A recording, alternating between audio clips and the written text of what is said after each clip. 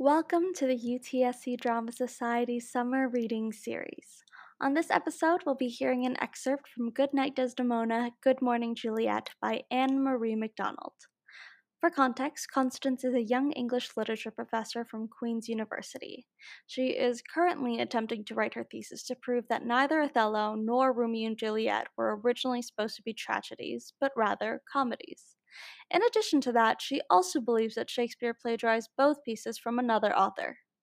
Prior to this, she has been writing works on behalf of her boss in the hopes that he will give her a coveted position at Oxford when it becomes available. However, he has his own plans in mind.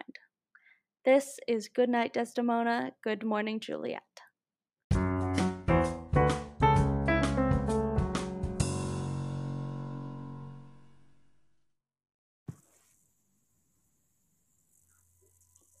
Constance's office.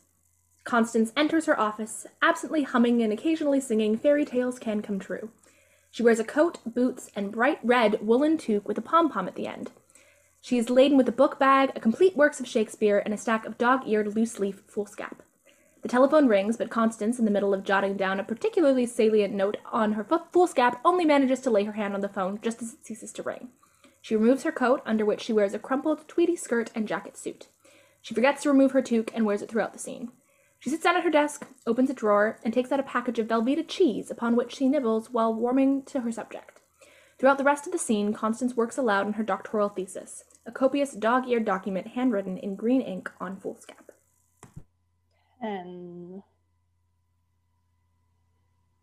Romeo and Juliet and Othello, the seeds of corruption in comedy.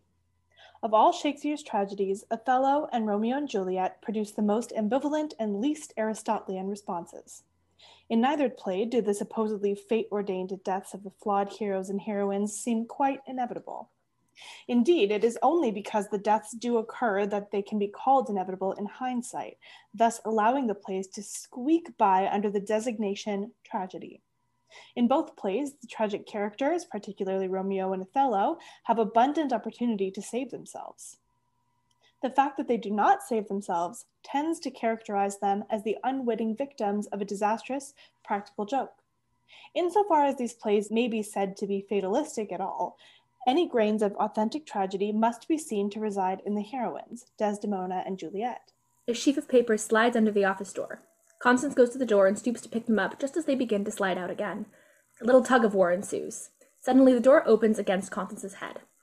She stands up to see a young female student. I'm sorry, Miss Leadbelly. I thought you were out. Oh, I'm in. Student takes the sheet from Constance and writes on it. I put the incorrect date on my essay. Oh, what's today? It's the first. The first what? Of the month. Oh. Student hands essay back to Constance. I know it's a week past the due date, but you remember the extension you gave me, huh? I did? Yes, because I've been ill lately. Oh, yes. Well, whatever. That's fine. Thanks, Miss Leadbelly. What was this assignment? The effect of filth on Renaissance drama. Good. That sounds just fine, Julie. Jill, keep up the good work. Thanks, miss.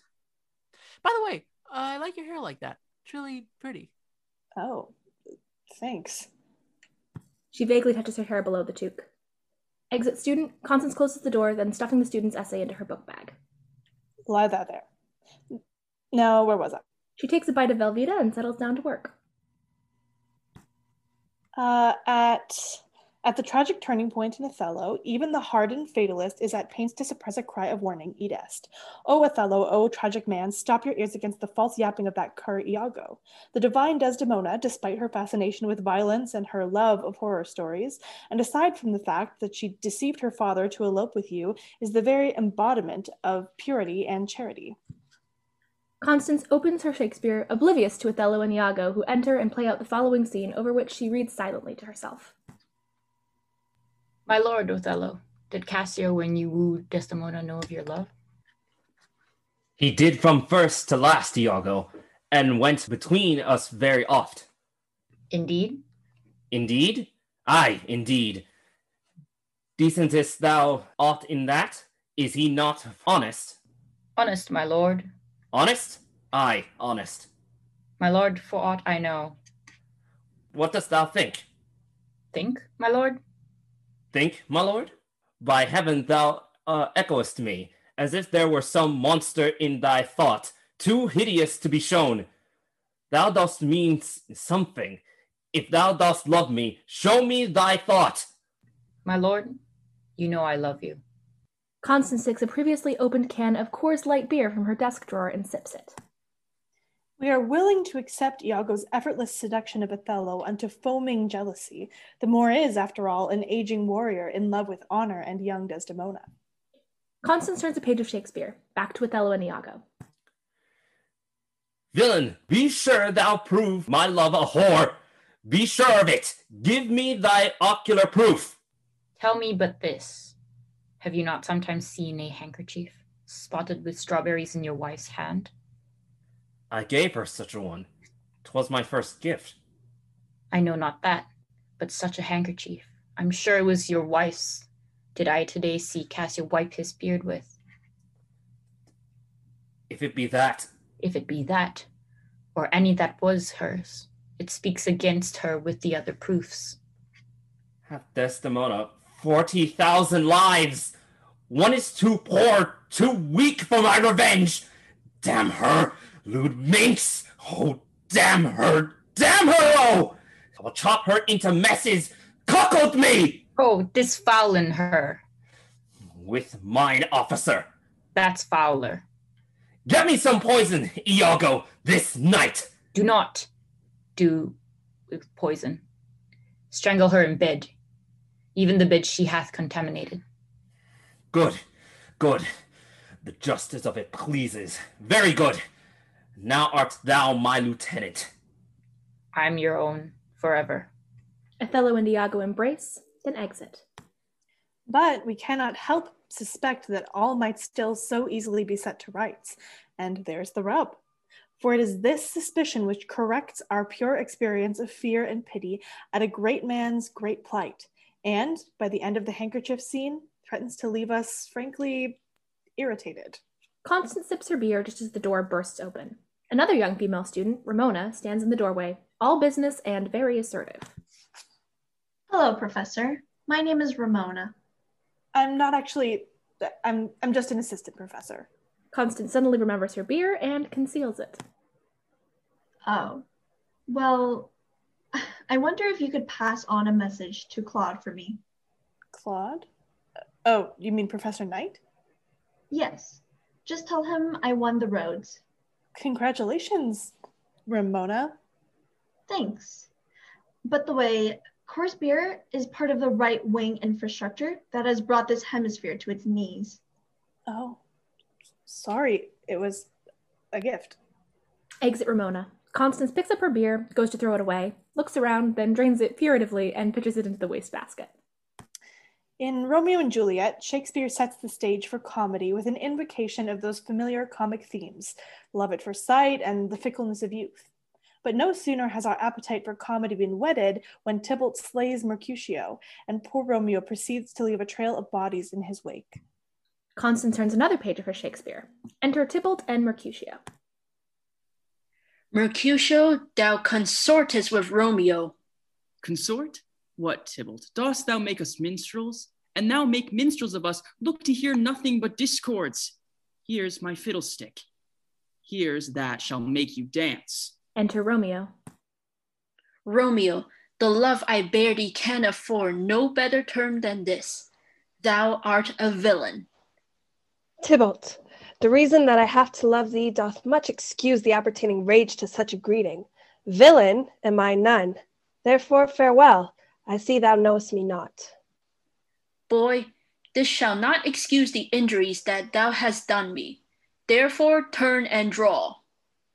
I do protest I never injured thee, but love thee better than thou canst devise, till thou shalt know the reason of my love. And so, good Capulet, which name I tender as dearly as mine own, be satisfied. Oh, calm, dishonorable, vile submission. Tybalt, you rat-catcher, will you walk? Only Romeo would confess to Tybalt that he has just become his cousin-in-law by marrying Juliet. Such is our corrupt response that begs the question, Is this tragedy? Or is it comedy gone awry when a host of comic devices is pressed into the blood-soaked service of tragic ends? I am for you. Gentle Mercutio, put thy rapier up. Come, sir, you Passato. Tybalt and Mercutio fight. Hold, Tybalt! Good Mercutio! Tybalt, under Romeo's arm, thrusts Mercutio in and flies. Courage, man. The hurt cannot be much. Why the devil came you between us? I was hurt under your arm. A plague of both your houses. Mercutio exits and dies. Enter Tybalt. Alive in triumph and Mercutio slain? Thou wretched boy that didst consort him here, shout with him hence. They fight. Tybalt falls. Oh, I am fortune's fool. Exit Romeo, Tybalt, Mercutio. Constance reaches into her book bag and withdraws a pack of Player's Extra Light cigarettes. It's empty. She spots the chorus cigarette butt on the floor, picks it up, and carefully begins to repair it. What if a fool were to enter the worlds of both Othello and Romeo and Juliet? Would he be akin to the wise fool in King Lear? A fool who can comfort and comment, but who cannot alter the fate of the tragic hero? Or would the fool diffuse the tragedies by assuming center stage as comic hero? Indeed, in Othello and Romeo and Juliet, the fool is conspicuous by his very absence. For these two tragedies turn on flimsy mistakes, a lost hanky, a delayed wedding announcement, mistakes too easily concocted and corrected by a wise fool. I will go further. Are these mistakes in fact the footprints of a missing fool? A wise fool whom Shakespeare eliminated from two earlier comedies by an unknown author? Non obstante, although a fool might stem the blundering of Othello and Romeo, the question remains, would he prove a match? She pops the cigarette butt between her lips and hunts for a match. For Desdemona and Juliet? Or are these excellent heroines fated to remain tragedies looking for a place to happen? Having failed to find a match, she tosses the cigarette butt into the wastebasket, then opens the ancient manuscript. It is the same length and width as foolscap. She becomes momentarily absorbed in it, trying to decipher it, turning it every which way. Nevertheless, I postulate that the Gustav manuscript, when finally decoded, will prove the prior existence of two comedies by an unknown author, comedies that Shakespeare plundered and made over into Aristotle's tragedies. It is an irresistible, if wholly repugnant, thought. The office door begins to open slightly. Oblivious, Constance resumes her soft, tuneless singing. She takes up her fountain pen once more, but discovers it is out of ink. She bends down to her book bag on the floor to look for a refill and does not see Professor Claude Knight enter on tiptoe. He's about the same age as Constance, is perfectly groomed and brogued, speaks with an Oxford accent, and oozes confidence. He silently perches on her desk. She rises from the depths of her book bag, sees him, and hits the roof. Got you again, Connie. Oh, Professor Knight, you scared the daylights out of me. Let's learn to relax, my little titmouse. You're working too hard. Speaking of which, have you got something for me? Constance stares at him for a moment too long before answering. Yes, it's somewhere here. She begins rummaging. Professor picks up her green ink thesis. He shakes his head. Constance surfaces from her desk with a thick essay, also handwritten in green ink on foolscap. She sees that he is reading her thesis. She shoots out her hand involuntarily and snatches it for him. Don't read that, sir. The ink's not dry. She stuffs her thesis into a drawer of her desk. He wipes his green ink-stained fingers on his handkerchief. Still harping on that Gustav manuscript, are you? I hate to see you turning into a laughingstock, Connie. You know you'll never get your doctorate at this rate. I know. I guess I just have a thing for lost causes. You're an incurable romantic, Connie. Just a failed existentialist. Tapisting after the Holy Grail, or the Golden Fleece, or some such figment. Whoever cracks the Gustav code will be right up there with Darwin, Bingham. And Don Quintus. The best tenured minds in the world have sought to translate it for the past 300 years. What gives you the notion you're special? I'm not the least bit special. I'm just one flawed and isolated fragment of a perfect infinite mind like anybody else. I think that I exist in that you and I are here chatting with the sense of evidence of each other insofar as we're not over there not chatting. So I'm not special. Unique maybe in the sense that a snowflake is unique, but no more valuable than any other flake. It's just that I did win the Dead Languages prize as an undergraduate, and it would be a shame to hide my light under a bushel. Say you did crack these obscure alchemical hieroglyphics. What if they turned out to be a grocery list or some such rubbish? I think it's source material that Shakespeare wanted to suppress yet preserve. And I suppose you've feverishly identified a whole raft of anagrams to support this hearsay? As a matter of fact, yes. If you take the second letter of the 18th word of every second scene in Othello and cross-reference them with the corresponding letters in Romeo and Juliet, it says, I dare not name the source of this text. Text? Well, text. I'm missing the letter E. It was probably deleted in later printing. Your fascination with mystery broadens on the vulgar, I'm afraid. I can't help it. I'm a fallen Catholic. It's left me with a streak of whodunit. Well, whodunit? What became of this mysterious source material? I think Shakespeare gave it to his elderly friend Gustav the Alchemist to shroud in an arcane code, and that's what's in here. Oh, Connie, you've such an interesting little mind. Thank you, sir. Hand it over. Constance thinks he's referring to the manuscript. No, ye gods forfend, not the decrepit tomb. Your latest commission. Oh, the essay. Here you go. I hope I've destroyed Professor Holofern's book to your satisfaction. I'm sure it's up to your customarily dizzling standard. Did you remember to give yourself the usual thanks for irksome proofing of the text? In point of fact, sir, I took the liberty of dedicating it to myself. That's awfully sweet of you, Connie. Tisk, tisk, tisk, your hand gets more cryptic all the time, like the tracks of some tiny green creature. I do wish you'd learn to type, my dear. I'm wary of doing my own typing, and I daren't trust anyone else with our little secret. I'm working on it, sir, but my fine motor skills are really poor. Indeed. I'm ready for my next assignment, Professor.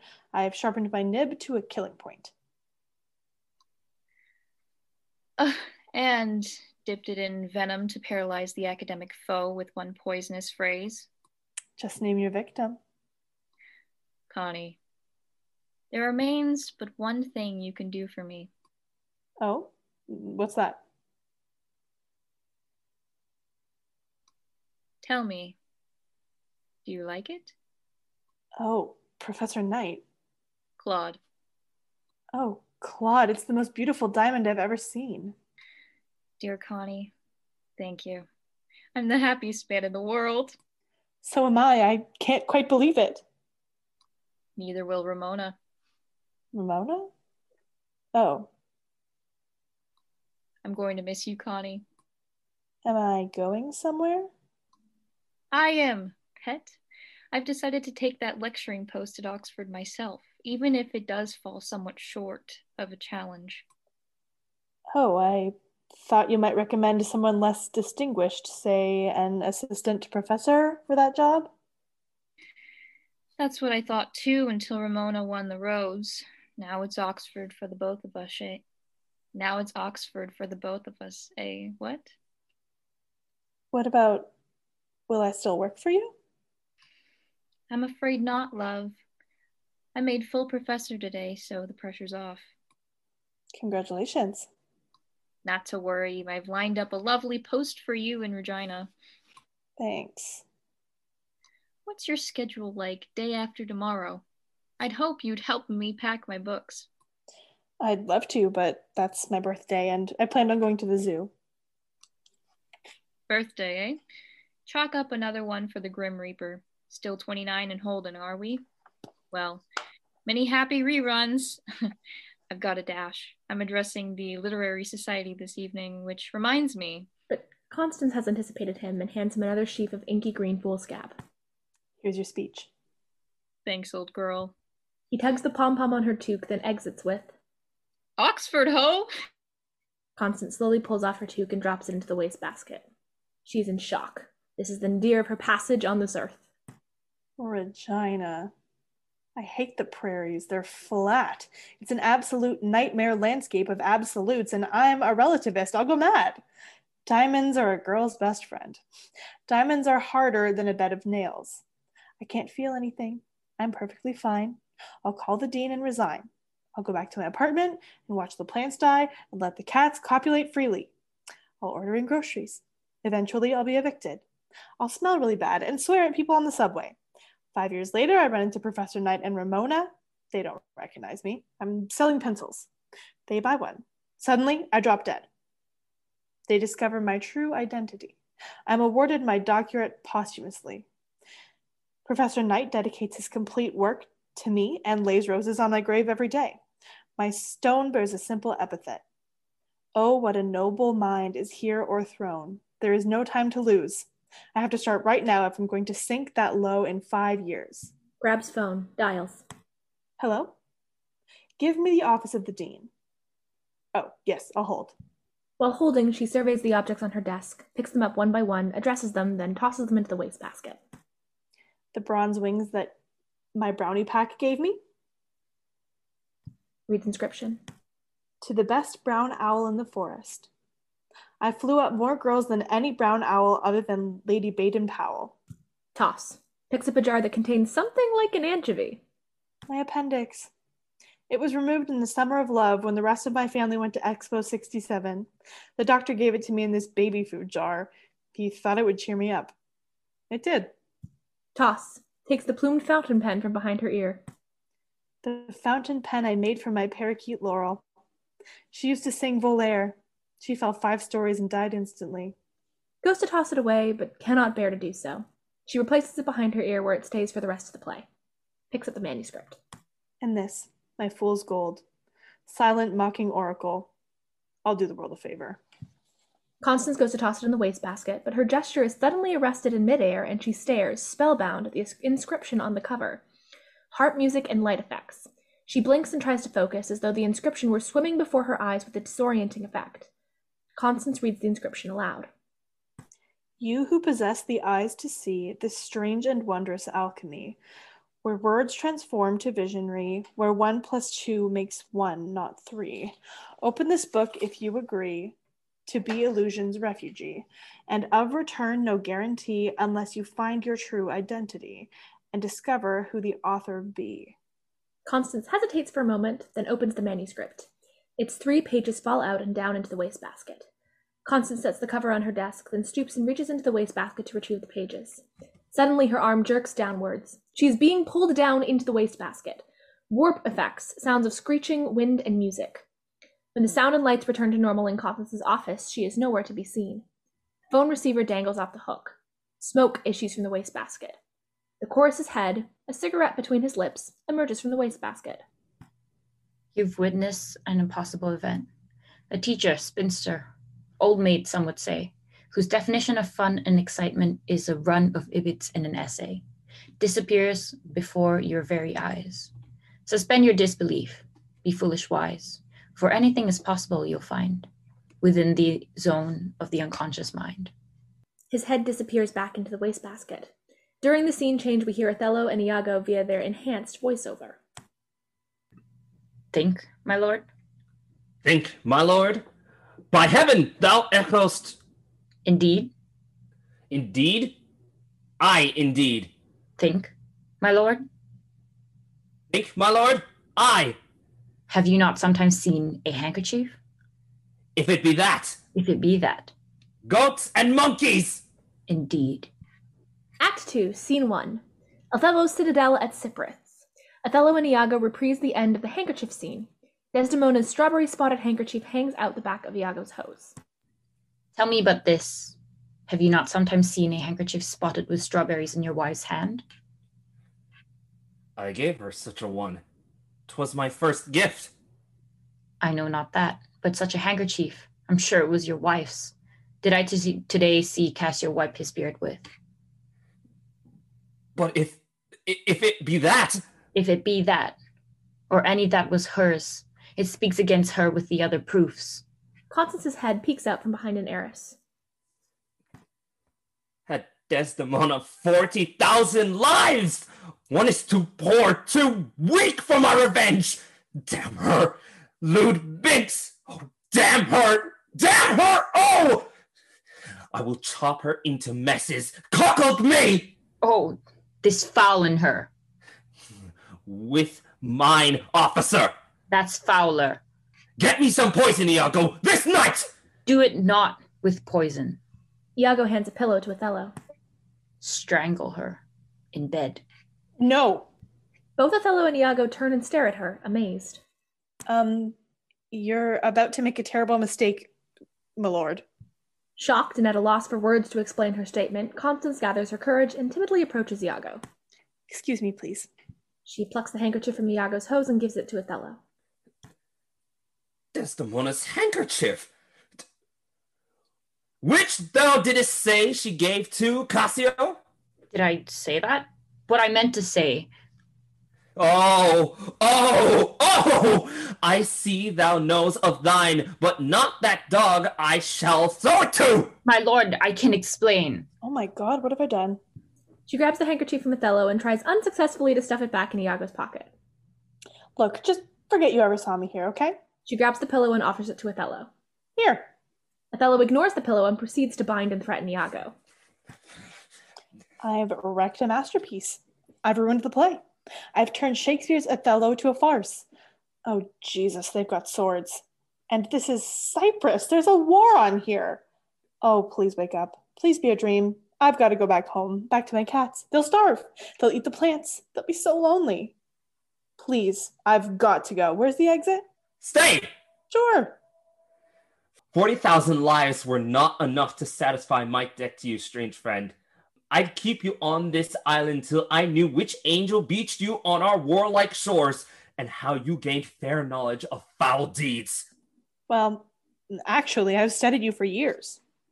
You must be a learned oracle. I'd have you nightly search the firmament and daily read the guts of sheep for signs to prophesy our battles with the Turks. I only know of your domestic life. And of the murderous viper in my breast. My shame is deeper than the Pontic sea, which ye would drown in my remorseful tears, whose crashing waves are mute before the trumpet cry of this atoning heart would tremble Jericho. Oh, well, I wouldn't dwell on it too much. You'd never have been jealous on your own. Oh, yes, I had forgot. 'Twas all my fault. 'Twas all thy fault! If you'd be the mirror of my soul, then you must learn the story of my life, of moving accidents by flood and field, by hairbreadth scrapes, the imminent deathly breach of being taken by the insolent foe. Oh, yes, I know. So we all know the wagon swagger of this tale. In Egypt, kicked I sand into the eyes of infidels who thought I made a truce when I did give to them a pyramid on wheels they pulled into the garrison. But I had packed it full with Christian men who'd slit the savage throats of every Turk. That sounds like Troy. Not Troy, but false. And Desdemona fell in love with you because she loved to hear you talk of war. These things to hear she seriously inclined.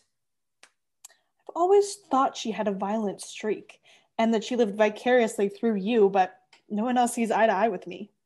Yet I maintain she did elope with you and sailed across a war zone just to live in this armed camp.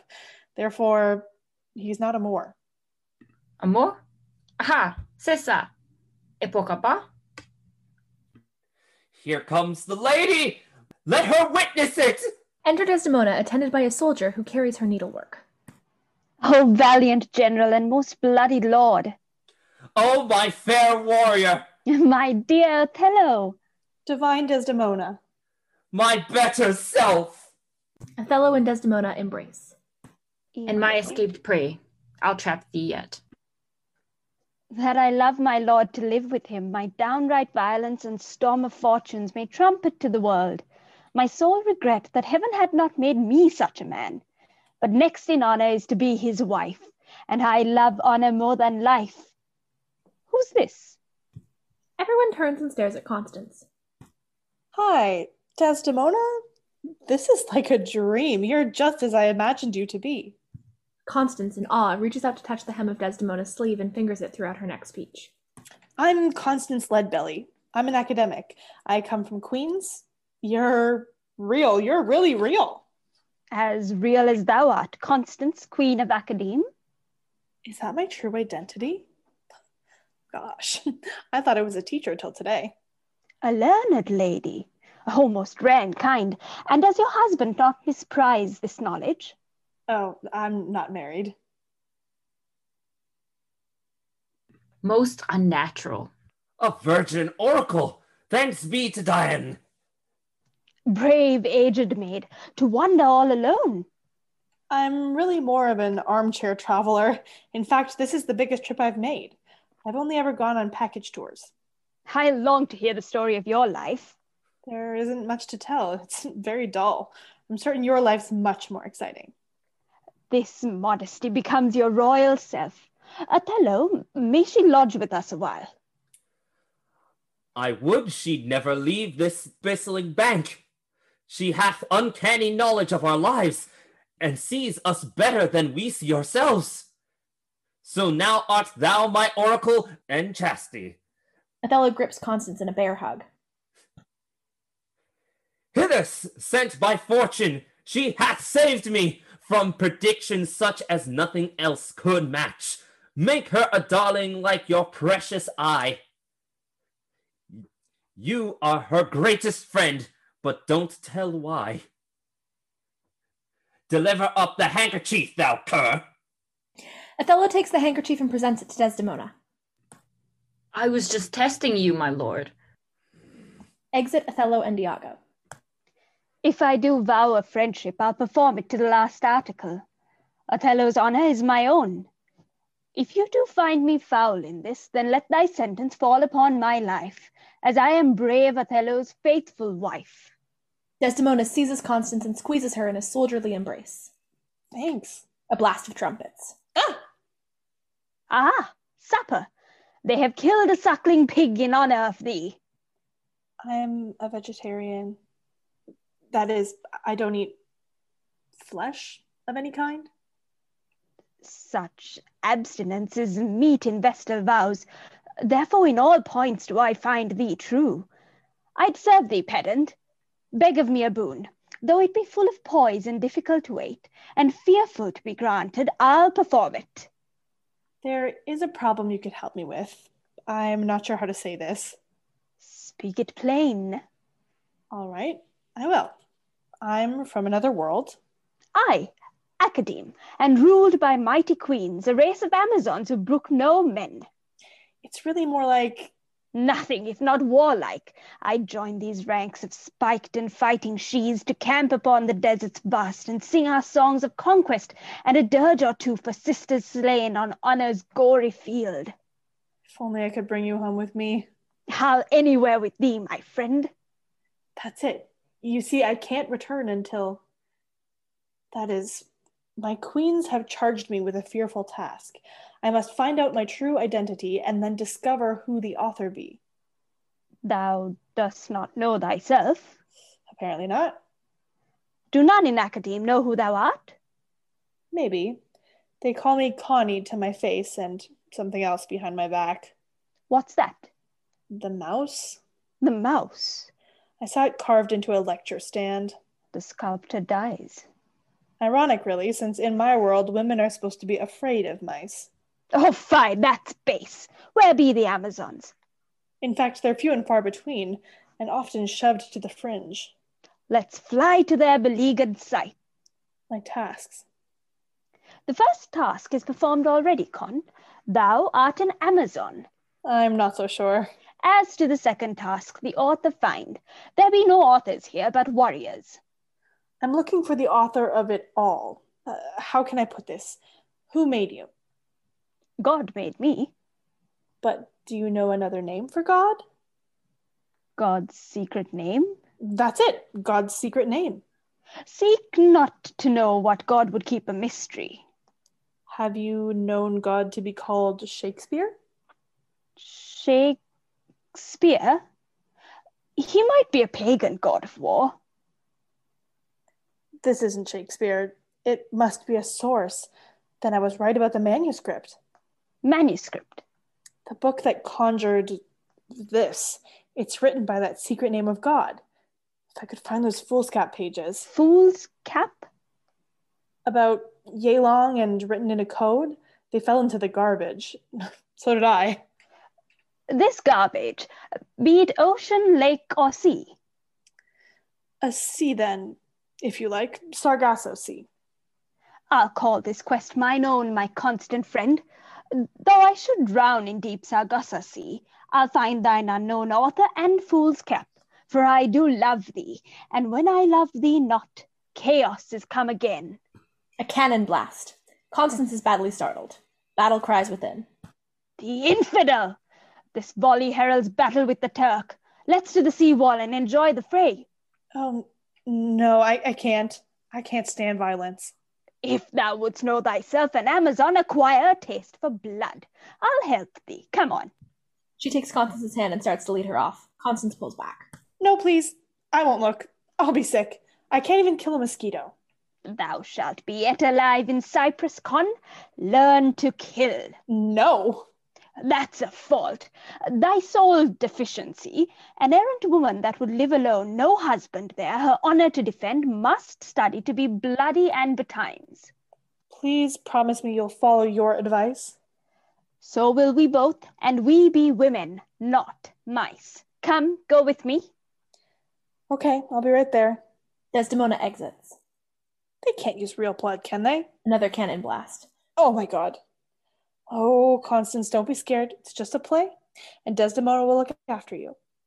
Desdemona, I am verging on the greatest academic breakthrough of the 20th century. I merely must determine authorship. But have I permanently changed the text? You're floundering in the waters of a flood. The Mona Lisa and a babe float by. Which of these two treasures do you save? I've saved the baby and let the Mona drown. Or did the author know that I'd be coming here and leave a part for me to play? How am I cast? As castaway to start, but what's my role? I enter, Deus Ex Machina, and Desdemona will not die because I dropped in from the sky. Does that make this a comedy? And does it prove my thesis true? In that case, I've preempted the wise fool. He must be here somewhere. I'll track him down and reinstate him in the text, and then I'll know who wrote this travesty, since every scholar worth her salt agrees. The fool is the mouthpiece of the author. It's also strange. What's even stranger, though? She counts the beats of her speech by tapping each of the 5 fingers of one hand onto the palm of the other in time with her words. I speak in blank verse like the characters. Unrhymed iambical pentameter. It seems to come quite naturally to me. I feel so eloquent and... Making up the missing beats. Eloquent. My god, perhaps I'm on an acid trip. What if some heartless student spiked my beer? Stops counting. Nonsense. This is in my head. This is my pen. This is Othello, Act 3, Scene 3. Sounds of the fray within. Constance, the fray. Desdemona, I obey. Constance dashes off towards Desdemona's voice. Act 2, Scene 2. Same. Enter Iago, bearing 2 buckets of filth on a yoke. Othello seeks to hide the grisly news that he did almost kill his guiltless wife. So dares not gut me openly in law, but decorates my service with a mean and stinking yoke. For this I thank the pedant, Othello's festal mascot, Desdemona's cherished pet. Takes manuscript page from his shirt. My wife found this by chance. It's in no Christian hand but pigeon pecks. The script of infidels, or mayhap not. Whate'er it be, I will endow it ill, for it must dovetail with my plot. Let's see. To venge myself upon the bookish mouse, regain my former credit with my lord, and undo Desdemona once again. How? Aha. confide myself betrayed by pedant's lies to Desdemona. For she is of a free and noble nature that thinks men honest but seem to be. I'll tell Constance is a spy and whore who would skewer state and marriage on the same kebab. Thus I blind and train my falcon for the job. Sounds of the battle off as Constance enters. She does not look well. Iago withdraws to shadows, unseen. Constance collapses on a rampart and hangs her head between her knees. Desdemona enters with a severed head. Between the lips of the head is a scroll. Constance, sister, here's thy boon. Behold what I have plucked off the beach. Constance beholds the head and nearly vomits. 'Tis like to be thy fool's cap. Take it, read. Constance, trying not to make eye contact with the head, plucks the scroll from between its teeth. She opens it. A bowel falls out. She forces herself to read the scroll. It's in Sumerian. Script of infidels. The tapestries and portraits of the main hall, 5 spring lambs, all horse and woman flesh. This isn't it. This is a looting list. Villain. Tosses head off. Constance is about to faint. Faint not, my noble heart of Academe. Envision thy worst foe with open gorge. But I don't have a foe. Fie, thou must have. There's only one on earth whom I resent. There's only one on earth whom I resent, but never did he mean to hurt me. Nay, who be this false foe? He's Professor Claude Knight. What harm to thee? I used to work for him. For 10 years I assisted him by writing. Some articles he would have written himself, had he the time, but he's a busy man. Now he's got tenure and an Oxford post. I hoped was meant for me. 10 years of ghostly writing for a thief? Thy mind hath proved a cornucopia to slake the glutton's sloth, and he hath cooked his stolen feast on thy Promethean heat. You really think so? Aye, thou wast in thrall, 10 years an inky slave in paper chains. Yeah. He wears the laurel wreath that should be thine. I guess he does. And commands the Legion Academe from lecture stands that he usurped from thee. What can you do? Gird thou trembling loins and slay Professor Knight. I'm guilty too. I helped him in deceiving queens for years. This will serve my turn upon the pedant. Exit Iago. Shrouded by the demon night, and so art thou more sinned against than sinning. Thanks. But tell me more of life in Academe. If there be cannibals that each other eat, and men whose heads do grow beneath their shoulders, these things to hear I seriously incline. It is quite dog eat dog, and scary too. I've slaved for years to get my doctorate, but in a field like mine that's so well trod, you run the risk of contradicting men who've risen the rank of a sacred cow, and dying on the horns of those who rule the pasture with an iron cud. Not that I'm some kind of feminist. I shave my legs and I get nervous in a crowd. It's just that I was labeled as a crackpot by the sacred herd of Academe, and after years spent as the laughingstock, I finally came to think that it was true. But Desdemona, now that I've met you, I want to stand out in that field and cry, bullshit! Wherefore? And what, pray tell, may a bullshit be? A kind of lie. For instance, Academe believes that you're doomed and helpless victim. I? Aye. Did I not beat a path into the fray my vow to honour in thy fool's cap quest? Did I not flee my father, here to dwell beneath sword Hephaestus forged for Mars? Will I not dive into Sargasso Sea, to serve abreast the Amazons abroad? Will I not butcher any cow that dares low lies to call me tame? Aye, that I will. So raise I now the battle cry, bullshit! Bullshit? Bullshit! Bullshit! Bullshit! You are magnificent. Othello should make you his lieutenant. You're capable of greatness, Desdemona. Enter the soldier. What ho! What ho! What ho! What ho! Othello, warrior and recounter, would see my lady pennant post haste in discourse touching secrets of the state. Oh, Okay, bye. Commend me to my lord. Iago enters as Constance and the soldier exit. He sneaks up behind Desdemona with his bucket. She sniffs the air. What putrefaction haunts the island air? Belike the slaughtered entrails of our meal? My lady. Oh, Iago, and so low? But that the love I bear my lord forbids. I'd hull of treachery that tumbled me from officer to sweeper of his sewers. Nay, speak. Since you commanded, ma'am, I will. Once proud I o'er the battlements, a proud protective beast, to prey upon my lord's fell foes. Now creep eye-footed conduits to paw the slime, a declawed panther trapped, and by a cunning mouse. What rodent this? Was that the academic with you now? It was. And called in private haste unto my lord? He makes of her his Delphic prophetess. Othello said she knows our secret selves. Indeed? Indeed? Aye, indeed. Discernest thou aught in that? Is she not honest? Honest, madam. Honest? Aye, honest. For aught I know. What dost thou think? Think, my lady. Think, my lady. By heaven, thou echoest me. Thou dost mean something. If thou dost love me, show me thy thought. It were not for your quiet nor your good to let you know my thoughts. By heaven, I'll know thy thoughts. Beware, my lady, of the mouse who eats the lion's cheese while sitting in his lap. Cheese? Mouse? Lion in his lap? To eat there? What? Think'st thou I'd make a life of jealousy? I would I did suspect mere harlotry. Go to, thou knave! Desdemona goes to strike Iago. O monstrous world, take note, O world.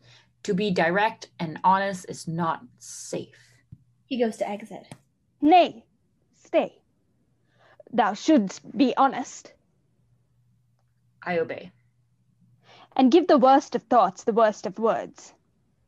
She lacks a husband. So? 'Tis vestal study that anoints her chaste. Pray God she not secretly married. What dost thou mean? A hag may seem a maid, when she in truth is Satan's bride. A witch? She hath uncanny knowledge of our lives. She spake of conjuring, and names for God unknown to Christian years, of Amazons who brook no men and live alone, of mice. Her own familiar spirits. Of men that she changed into sacred cows. And so did Circe turn Ulysses' friends to pigs by witchcraft after she had lain with them. She's with Othello now. Ye stars forfend, he be not changed by supper time. I'll hence. Stay, ma'am. That is but half her purpose here. Doth not the pedant prate a fool's cap? It is a boon that I am honor bound to find. I swore upon my life this to perform. The devil thus recruits an honest heart. What's writ upon the fool's cap in what tongue? A foreign tongue that's known to her alone. What if it be an incantation wrought by infidels? I saw her read the script. If it be that. If it be that, or any heathen tongue, it speaks against her with the other proofs. Is she an evil witch they have employed to conjure up our secrets to their ears? The Turk did strike the hour she arrived. Oh, that the slave had 40,000 lives. One is too poor, too weak for my revenge. Oh, why did I embrace her as my friend? 'Tis monstrous, oh! I see this hath a little dashed your spirits. Not a jot. I'll to my lord and dilate all. Hold! My lord's bewitched and hates me now. He'll not believe. Then how should we proceed? Be not forsworn. Fulfill thy boon to her. Recover her unholy foolish cap, her guilt to prove before you strike. And proving guilt, I'll spit her head upon a pike for daws to peck at. Thou wilt instruct me in the manly work of sword play. Doubtless she's expert there, for all her lack-a-liver timid show. Patience, I say. Your mind may change. As well it may. La donna è mobile. Yet watch her, ma'am, if thou hast eyes to see. She did deceive her queens, and she may thee. Constance and Othello enter in conversation, unaware of Desdemona and Iago, who draw back to listen, observe, and comment aside. As thou dost love me, not a word of this to Desdemona. She must not suspect. Don't worry, it will be our little secret. They chuckle. Desdemona lunges forward, but Iago pulls her back. Look how she laughs already. Othello takes out a large version of the velvet box that Professor Knight had in Act 1, Scene 1. Which jewels most delight your female eye? Diamonds, of course, a girl's best friend. Othello opens the box, takes out a diamond necklace with a prominent gold clasp, and places it around Constance's neck. Festoons the whole with baubles. The bees of Solomon never counseled half so wise. Unto thy sweet and heaving breast do I confide the honey of my heart. Drone on, my husband, drone. Don't mention it. Have I ever told thee of the time I slew a singing beast in Turkish Antioch? 'Twas on a grassy river bank where grazed a golden ox. The beast did tend this ox. 3 heads grew from the soldiers of the beast. On one, the hair was black as ebony. The other crown was curled angel fair, and 3rd head wore a scarlet cap of wool that ended in a foolish bauble bright. As I asked the beast to show the shallow spot where it was wont to ford the ox of gold. In some strange way, this beast seems so familiar. Familiar, yet again familiar. Most potent witch to suckle such a beast. You say you killed it dead? The demon fell and bled a sea of inky green. Alas. She mourns a beast of Turkish Antioch. I left the thing for dead, as I made haste to find a shallow spot and ford my ox. Your ox? Ford your ox. I'm having deja vu. I think we'd better leave each other now. Your wife may come and think that something's up. We know what's up, and who will soon go down. Adulteress, let me stone her in the square. Adieu, friend. I'll have more of thee anon. Othello embraces Constance vigorously. As prime as goats, as hot as monkeys. Othello releases Constance and goes to exit. He stops, sniffs the air. Iago? Emerging My from lord? the shadows. My lord? Look to the morning's night soil and keep in the light. Yes, my lord. Othello pats Constance on the head. Night-night. As Othello exits, Constance sees Iago whisper to Desdemona before he too exits. Constance conceals the necklace. Academic. Oh, Desdemona. Hi, I've been meaning to ask you, does Lord Othello keep a wise fool here? The only wise fool is a one that's dead. I hate a tripping, singing, licensed fool that makes a motley of the mighty and profanes the sacred with base parody. Oh. Desdemona glowers at Constance. Are you okay? I have a pain upon my forehead here. Well, I'm not surprised. I saw you talking to that creep Iago. Creep? Colloquial for base and noisome knave. I'd stay away from him if I were you. Wherefore? Hast thou some secret knowledge of him? Oh, yes. You'd be surprised how much I know. I think not. I think thou knowest my husband. I know some things I hope you'll never know. What passed between my lord and thee just now? Uh-oh. What did you hear? Enough to rear suspicion's head. Oh, no.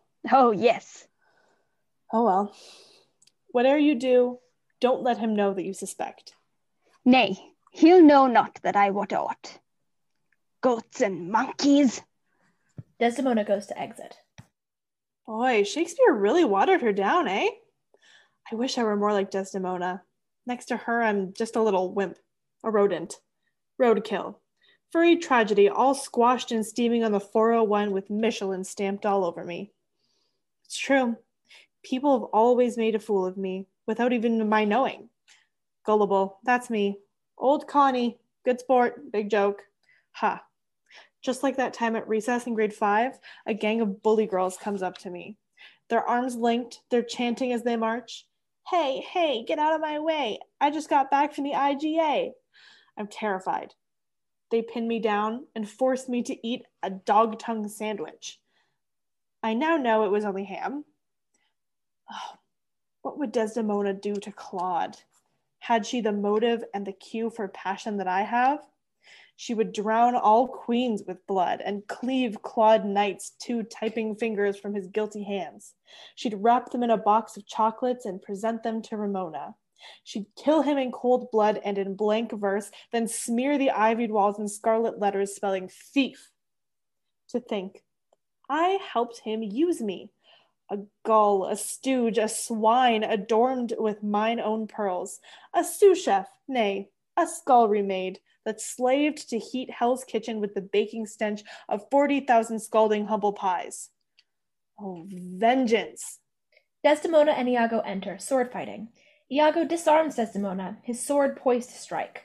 Constance snatches up Desdemona's sword and thrusts savagely and repeatedly at Iago with, Villainy! Villainy! Villainy! Constance disarms Iago, knocks him down, and is poised to skewer him. May thy pernicious soul rot half a grain a day. She raises her sword to strike, but Desdemona stops her. Old! Desdemona helps Iago to his feet. He glares at Constance, shaken. 'Twas all in sport. Oh. Aye. Gee, I'm sorry. Here's your sword back and everything. Have fun. Dear God, I could have murdered that poor man. I saw a flash of red before my eyes. I felt a rush of power through my veins. I tasted iron blood inside my mouth. I loved it. Constance faints. If she be false, heaven mocked itself. Holding her sword at Iago's throat. Wretch, be sure thou prove my friend a villainess. Be sure of it. Give me the ocular proof. Iago manages to take the manuscript page from his shirt. Yet be content. Make me to seat. Iago thrusts the page under her nose. What's this? The pedant's foolscap, written Turkish code, found by my wife in your underwear drawer. Desdemona releases Iago. Damn her, lewd spy. Oh, damn her, oh! Oh, this foul in her. And to lie with my husband? That's fouler. Fool's cap. Confession. Fool's cap. To confess and then die. First to die, then to confess. Desdemona is about to fall prey to apoplexy when Constance wakes up and picks something off the hem of Desdemona's dress. My brownie wings. What are they doing here? I thought I threw them in the garbage. Oh. She may be honest yet. I'll try her once in fairness. Then I'll chop her into messes. Desdemona impales the foolscap upon the point of her sword. Hey, Desdemona, look what I just found. My brown owl wings. An owl stands for a witch. It is the shape that Hecate takes at night. I know who thou art, and I saw what thou didst. You mean you found out who I really am? Desdemona nods. Who? The owl's cry. Desdemona points her sword with the foolscap at Constance's face. Here is the sword of justice. If this be thine, read the verdict and reveal thyself. It certainly looks like the real McCoy. Constance plucks the foolscap off the sword. It is. Page 1. I must be getting warm. Thou art cold, and Cyprus is too hot for thee. Seek truth now in Verona, Italy. There find a third to make a trinity, where 2 + 1 adds up to 1, not 3. Huh, how strange. Warp effects. Constance starts to be pulled off. Desdemona grabs her by the skirt. When the warp effects are over, all that remains of Constance is her skirt, which is speared onto Desdemona's sword. The pedant hath by magic disappeared to fly unto her evil genius, Brown Owl. When she returns with fresh enchantments here, then must the cause of justice claim her life. How shall I kill her, Iago? Iago hands Desdemona the pillow. Act 3, Scene 1. Verona, a public place. Mercutio and Tybalt are about to fight. Romeo looks on, horrified. Tybalt, you rat catcher. Will you walk? I am for you. Gentle Mercutio, put thy rapier up. Come, sir, you passado. They fight. Constance enters, minus her skirt, now wearing just her long johns, boots, and tweed jacket. Hold, Tybalt, good Mercutio. Romeo is about to fatally intervene in the sword fight.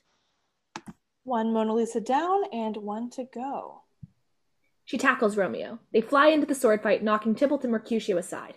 Tybalt and Mercutio jump to their feet and immediately point their swords at Constance while Romeo sits on her. Shall I lance the pimple or rub the quad to bursting? Name the house that whelped thee, pup. What kennel loosed thee hence to interfere with honor's reckoning? Stay, you fright the wretch. Speak, boy. Speak, boy. Boy. A moment of decision. She clears her throat to a more masculine pitch. From Cyprus washed I here ashore, a roving pedant lad, to earn my bread by wit and by this fountain pen my sword. A stranger here, my name is Constantine. I couldn't let you kill each other, for young Romeo and Juliet have wed, and by the untying of their virgin knot have tied new blood betwixt you cousins here. Tybalt, Romeo is your cousin now, in law, and so you fellows should shake hands. A dangerous pause. Then Tybalt turns to Romeo and embraces him. Cousin Montague. Kindred Capulet. Mercutio and Tybalt embrace. Constance in turn with Fortunate Harbinger. Madcap youth. Brave Greek. Romeo embraces Constance, but lingers a little too long with Did my heart love till now? Forswear it, nay, for I ne'er saw true beauty till this day. Now we have put our angry weapons up. Let's hie to Mistress Burnbottom's to put up and to sheath our junken tools of sport. Lewd Renaissance gestures and laughter throughout the following dreadful jokes.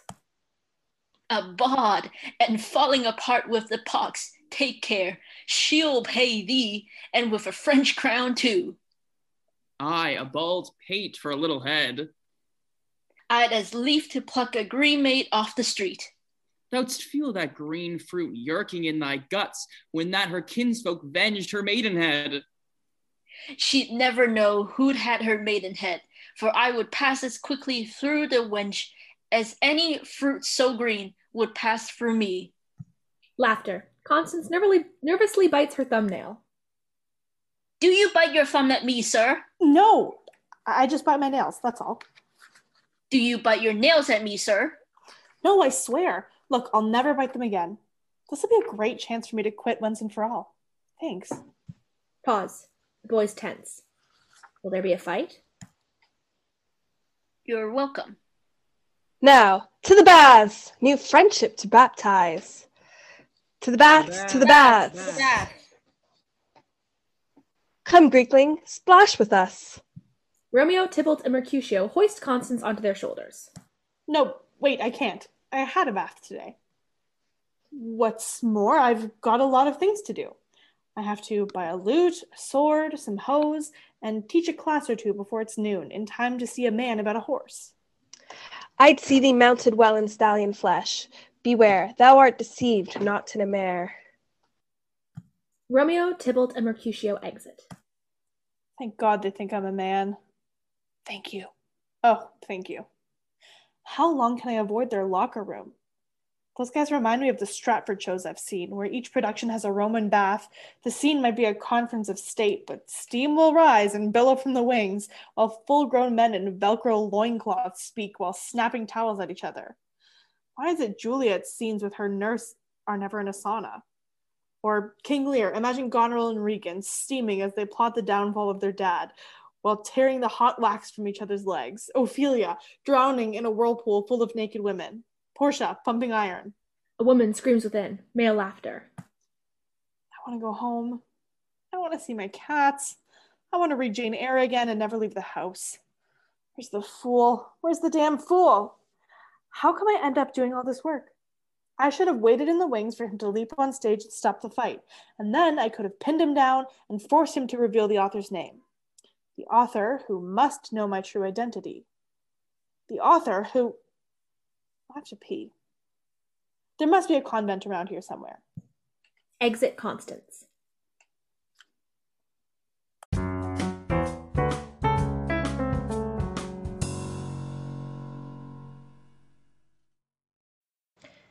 tuning in to this episode of the UTSC Drama Society Summer Reading Series.